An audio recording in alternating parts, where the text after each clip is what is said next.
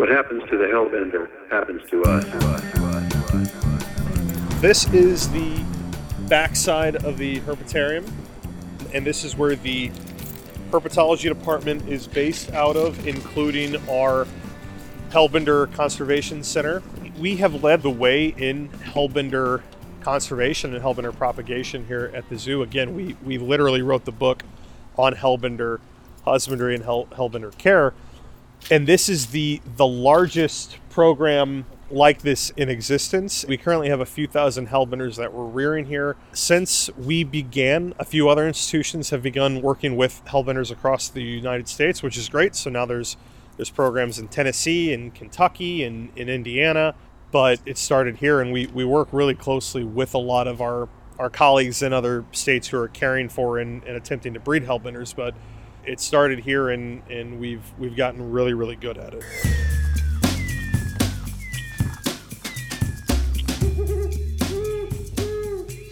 Hey there, and welcome back to Nature Boost. I'm Jill Pritchard with the Missouri Department of Conservation. Last month, we learned about the official endangered species of Missouri, the Hellbender. This unique salamander has had quite the struggle surviving a myriad of hardships, but thankfully, a special partnership between MDC, the St. Louis Zoo, and other agencies has given the Hellbender a new chance to thrive. There's a lot of different things that are impacting Hellbenders. First of all, they occur in very specialized habitats. They're only living in fast-flowing, cool water streams that are heavily oxygenated with these big, heavy, flat rocks that they can use for nesting as well as hiding. So they have a very specialized natural history. So if there's any one little thing that's wrong, it's going to impact their populations negatively. And that's exactly what's happening here. Is there's a variety of different things caused by people that have been occurring, siltation of waterways, over-collection historically, pollution and runoff into rivers. We don't necessarily have a one silver bullet kind of that is leading to their decline that we can immediately stop. So it's important for us through this propagation and head starting and repatriation back into the wild to kind of be ahead of the curve while we figure out exactly what it is that needs to be done in the wild. And realistically, it's many things that need to be done. So rather than sit back and let this species go extinct, by doing the propagation and the releases, we hope to buy the animal time while we best figure out how to mitigate a lot of these problems. That's Justin Elden, the curator of herpetology and aquatics at the St. Louis Zoo and the director of the St. Louis Zoo WildCare Institute Ron and Karen Goellner Center for Hellbender Conservation. 97.5. In 2003, both the Ozark and eastern Hellbender were listed as endangered in the state of Missouri. In 2006, the Ron Goellner Center for Hellbender Conservation was formally established at the St. Louis Zoo. The center is the conservation program for Hellbenders that's based out of the zoo's Herpetarium, but is part of the zoo's conservation branch, which is known as the WildCare Institute. Our former director of animal care here at the zoo, Ron Goellner, he was a huge advocate for Ozark Hellbenders, and he really wanted to ensure that we were doing something to help these animals. So the partnerships were founded with the Missouri Department of Conservation to make sure that we were doing something for these animals. This was perfect timing because in 2007, it was estimated that there were only around 500 wild Ozark Hellbenders left in Missouri. And that's not a great number, right? It's hard to be optimistic about the fate of a species when we know there's only 500 of these adults left out there. In 2011, Ozark Hellbenders were federally listed as an endangered species. And that's when U.S. Fish and Wildlife got more involved as well too, which is great. We had been working with the Missouri Department of Conservation exclusively on this program from this point. So having U.S. Fish and Wildlife be collaborating to an extent is also really, really great. And then in 2021, the Missouri Eastern Hellbender was federally listed as well. We had already had the Ozarks listed, but now we have just the eastern Hellbenders that occur in Missouri listed as well. In 2022, we renamed the center to the WildCare Institute Ron and Karen Goellner Center for Hellbender Conservation. And this was to better demonstrate not only Ron Goellner, who was such a giant advocate for Hellbender conservation, but also to highlight his wife, Karen, who had passed away by this point and continued in his legacy to champion for these animals, for them here at the zoo as well as in the wild. And I'll put this one here. If you listened to January's episode with herpetologist Jeff Brigler, you'll recall just how important water quality is for hellbenders to thrive. They're often an indicator of healthy streams because they require clean, cool water to survive. This special habitat was critical for creating an environment to raise hellbender eggs and breed them at the zoo. Our water parameters that we have here, we attempt to match what they're living in the wild. And we take a lot of effort to do so. We're doing quite a bit of water quality testing on a daily basis. We're doing lots of water changes. And we're documenting all of this so that way we can keep track of it. And it comes from a dedicated team of 4 zookeepers here at the zoo who exclusively work with hellbenders. And often when you think of a zookeeper, you're thinking of the person in khakis with the radio with a bucket full of food. And that's very well an important part of a zookeeper's job. But for hellbenders in particular, not only are you taking care of the animals, but you're taking care of the water they live in, because the two are so closely intertwined. We try to replicate a natural river as closely as possible when it comes to what food we give the animals, the hiding opportunities the animals have. And again, back to the water quality and the parameters, like that's completely taken from the wild, right? It's really amazing when it comes to a lot of these conservation programs. Nature has given us the blueprints. Nature has shown us what to do with these animals. We just need to listen and kind of replicate that as best as we can. We often say here that we literally wrote the book on hellbender care and hellbender reproduction because we had to learn from scratch. We had to learn how to do it here on site because it had never been done before. And to the greatest extent, as far as the technical side of things and the technological side of things, that's absolutely true. But nature was the first, the first to do this. We listened to nature and replicated it here. But that said, it takes a village to do this. We have an entire team of zookeepers who are dedicated to the care and conservation of hellbenders, and they work 40 hours a week only taking care of hellbenders. And it's because of them that this program has been so massively successful. And it's because of them that the hellbender the Ozark hellbender in particular, and the Missouri Eastern hellbender isn't going to go extinct within our lifetime.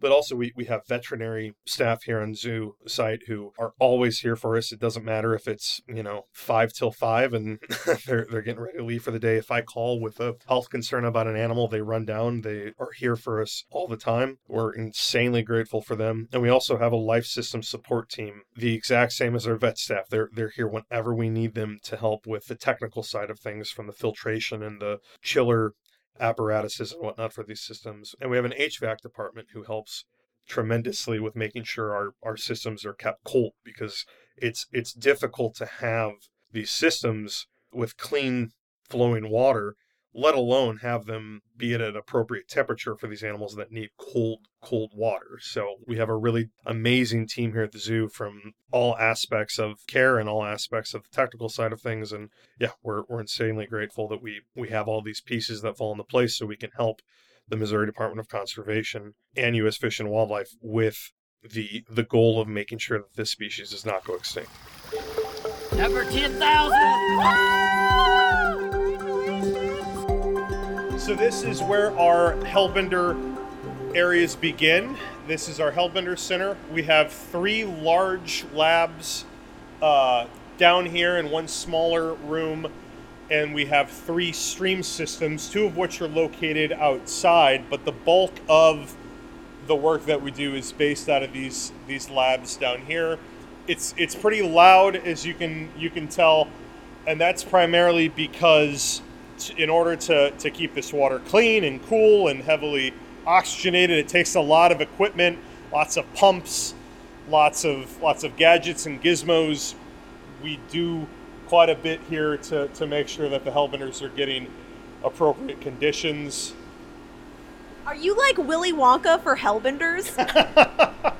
I don't know why that That yes, just came to me. yes, I that is correct, and I'm sure my Hellbender keepers are going to have a great time with that later. So, All right, let's see it. as we step in here, you can go ahead and disinfect your shoes. Oh, on you this have bed. to. There's like a little pan Yeah, here. yeah. So this is a disinfectant to make sure there's no potential pathogens that get moved into this room. So that way, if somebody stepped in a puddle or something outside, they're not inadvertently bringing something in here. So just do a quick 1-2 on this when we come in. All right. Push my shoes. Okay. Oh, it's And- much cooler in And here. this is Patty. Patty is one of our Hellbender keepers here at the zoo. And like I mentioned, we have a dedicated team of 4 keepers who work tirelessly to make sure our Hellbenders are getting the best possible care, and who coordinate with MDC on releases and egg acquisitions and whatnot. So they are the front lines of this program, and without them, none of this would be possible. So Thank you for saving Hellbenders, Patty. Oh, thank you. Thank you for caring. We do what we can. So this room here is our original Hellbender room. At one point in time, the Hellbender program, in 2007 when I started, it consisted of this room and one smaller room. And the idea was we would breed Hellbenders in this room and then head start them in the smaller room as babies and then move them back into this room to get a little more size on them. But the program has grown so much over the years that it's now expanded to 3 rooms, and it's essentially quadrupled the amount of space that we started with, which is great. Good problem to have. For sure, it's a great problem to have. These here are egg trays, and this is where we put our eggs, whether they're produced here at the zoo or they're being pulled from the field. And You have running water on top of it. exactly. Yeah. So each of these systems has a sump where there's a large water basin, a chiller unit to keep the water nice and cool, and then there's a variety of different pumps that are pumping the water into each of these trays and gently allowing the water to flow from one tray to another, to another, to another, to keep the water nice and clean and make sure that we've got a constant flow of water on the eggs. But in the wild, Hellbender males, they guard their nests, right? So as they're guarding their eggs, keeping crayfish and other big male Hellbenders out who might want to eat the eggs, and any fish that might want to come and eat an egg or two, as they're doing that, they're moving their tail back and forth and adding a little extra flow to these eggs. And we actually replicate that here at the zoo. Once we have them in these egg trays, keeper staff will go in multiple times a day and hand turn the eggs gently in order to act as a Hellbender father's tail. And it works really well, and it's improved our success rate with hatching here also. I love that. You guys really had to think of everything. Yes, again, we've spared no expense, and we had to learn from scratch, but we've done a phenomenal job of learning the ins and outs of Hellbender care and propagation that directly leads to their conservation in the wild. So what age did we say are in here? Are these juveniles? So these are adults in here. Okay. These are adults that actually came from the field. These are from a pretty endangered locality. So it was determined that in order to save this population of Hellbenders, we needed to pull some founder animals out of the field. The idea being that we can keep them here, breed them here, and then what we're hoping is someday these animals have done such a phenomenal job of reproducing here at the zoo that those animals themselves can be put back into the wild. And we have done that for quite a few animals here where they've been pulled from the field, kept here at the zoo, bred, and then they get to be released back in the wild along with their offspring that they produced here once they've become pretty represented from a genetic standpoint. But so the animals in this system, we don't really know the ages of them because they did all come from the field, but likely they're more than 15 years old. Hellbenders can realistically live to probably be 30. I wouldn't be surprised if they can live to be much older than that, but we don't really have a whole lot of great data on their age. They're seemingly a very long-lived animal that grows pretty slowly. Surprising to hear how long their lifespan is. Yeah, yep. And a lot of large amphibians can live long lives. And reptiles too, very different group of animals, of course, but reptiles, we have giant tortoises here at the zoo that are well over 100 years old. So, yeah. Now, this is the largest salamander in Missouri, correct? It's the largest amphibian, period, in the United States, the largest amphibian in the New World. There are some other amphibians that rival it in size here in Missouri and the U.S. For example, the three-toed amphiuma that we have here in Missouri, those can get pretty big, and there's some different toad species from Central and South America that also can get really large. But generally speaking, these are the largest amphibian that we have here in the United States and consequently the New World. And they're one of the largest amphibians on the planet. The only salamanders that are larger than these in the entire world are the giant salamanders from China and Japan that are very closely related to hellbenders. And in fact, if you were looking at them side by side and didn't know what you were looking at, you would think they were the exact same thing. Especially, but they're not hellbenders? They're not a hellbender, but they are closely related. They're both cryptobranchids, but they're distinct enough from a geological time scale that they're their own group of animals. But they do look very similar. But one major difference between hellbenders and the giant salamanders is in the name alone. The giant salamanders of Japan and China, they get exceptionally large. Hellbenders get large. These get exceptionally large, with individuals up to 6 feet existing. That's freaky. Yeah, that's kind of freaky. Yeah, exactly. It's a salamander that's about the size of a small crocodilian. So they're amazing animals, and also not doing well in the wild. So we have colleagues and friends in Japan who work with the Japanese giant salamander, and we, along with collaborating with organizations here in the United States that work with hellbenders and giving them the background and the tips and tricks to reproduce and care for hellbenders so they can be successful like we have. We also work with collaborators in Japan to do the same thing. So it's pretty amazing, not only whenever you're making an impact for the conservation of these animals here in our own backyard, but across the world. Since the Hellbender Restoration Program began, the zoo has released close to 11,000 hellbenders back to their native Ozark aquatic ecosystem. And all of those animals started as an egg at the zoo. Whether they were bred at the zoo or they were eggs that were collected in the wild by Jeff Brigler, they all got their start at the St. Louis Zoo. In order to track released hellbenders and continue their research, biologists implant each one with a microchip they can later scan while out in the field. This technology allowed them to make wonderful discoveries in the past few years. An Ozark hellbender was found with a clutch of eggs in the fall of 2022, and then just this past fall, an eastern hellbender male followed suit. Once again, we know that these are animals from here at the zoo because of the painstaking care that MDC does on these field surveys, and knowing that they're tagged individuals from here at the zoo, and yeah, they're found guarding and raising eggs. So it's really heavy stuff. It's really important stuff. And I'm confident now that this is going to be something we see all the time. I don't think these are two isolated incidences. I don't think they're the first times it's happened. I think it's probably happened with other animals who were just not in areas where we could find them or survey them. But it's the first ones that we found. I don't think it's going to be the last ones we find. I think it's going to happen much more often, which is huge. And it's the whole point of this process. It's the whole point. I love hellbenders, and I love how we have been doing such great things for their reclamation. We want to make sure that they can take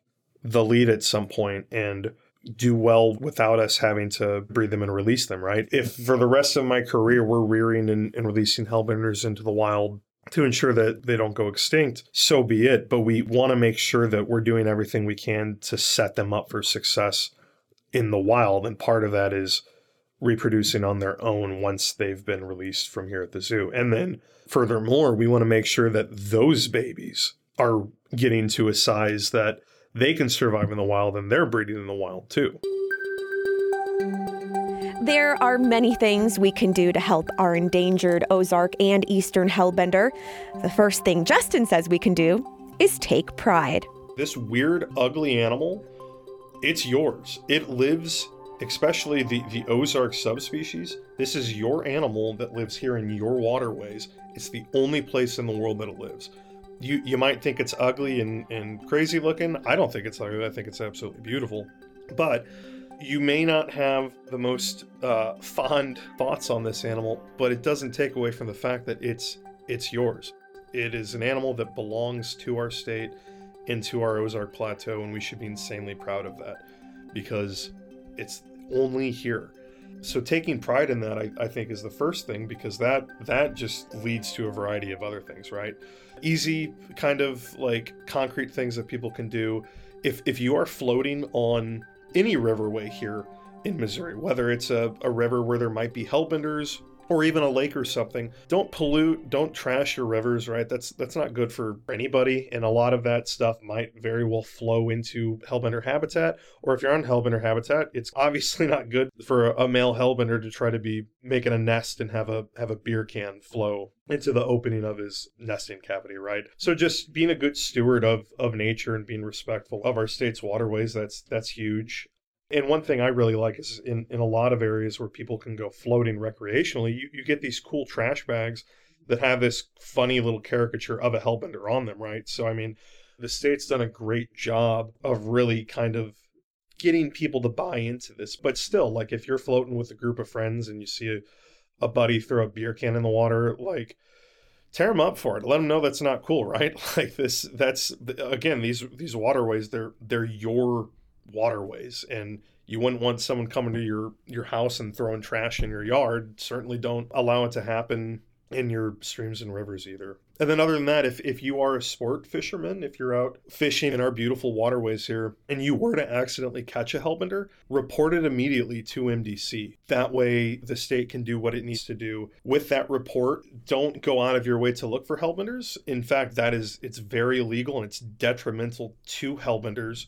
But if you accidentally catch one while you're out fishing, make sure it gets reported. Just a note on hellbenders and seeing them in the wild, that's not something that the general public can do at this point. And that is because these animals, again, they're so incredibly endangered. And I get asked by visitors here to the zoo all the time, like, where can I see a hellbender? Well, you shouldn't be looking for them. You shouldn't be trying to find them because you're going to do so much harm for these animals. And again, it's very illegal. My hope is that with time, maybe 15, 20, 25, 30 years from now, our efforts here at the zoo with MDC will be so successful that it won't be uncommon for people out floating on a family float trip or something to see a hellbender incidentally. And again, that goes back to this animal. It belongs to the people of the state. And my hope is that someday it'll be commonplace for people to see them. But at this point in time, they're ghosts to an extent, and that's the way it should be. And until they've completely rebounded, they need privacy and they need patience.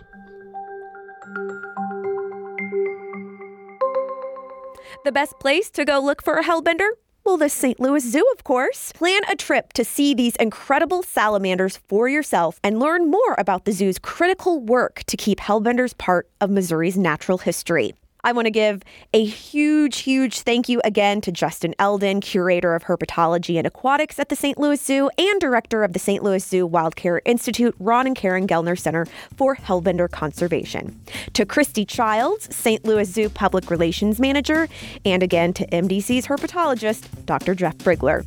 Learn more about hellbenders at stlzoo.org or at missouriconservation.org. I'm Jill Pritchard with the Missouri Department of Conservation, encouraging you to get your daily dose of the outdoors.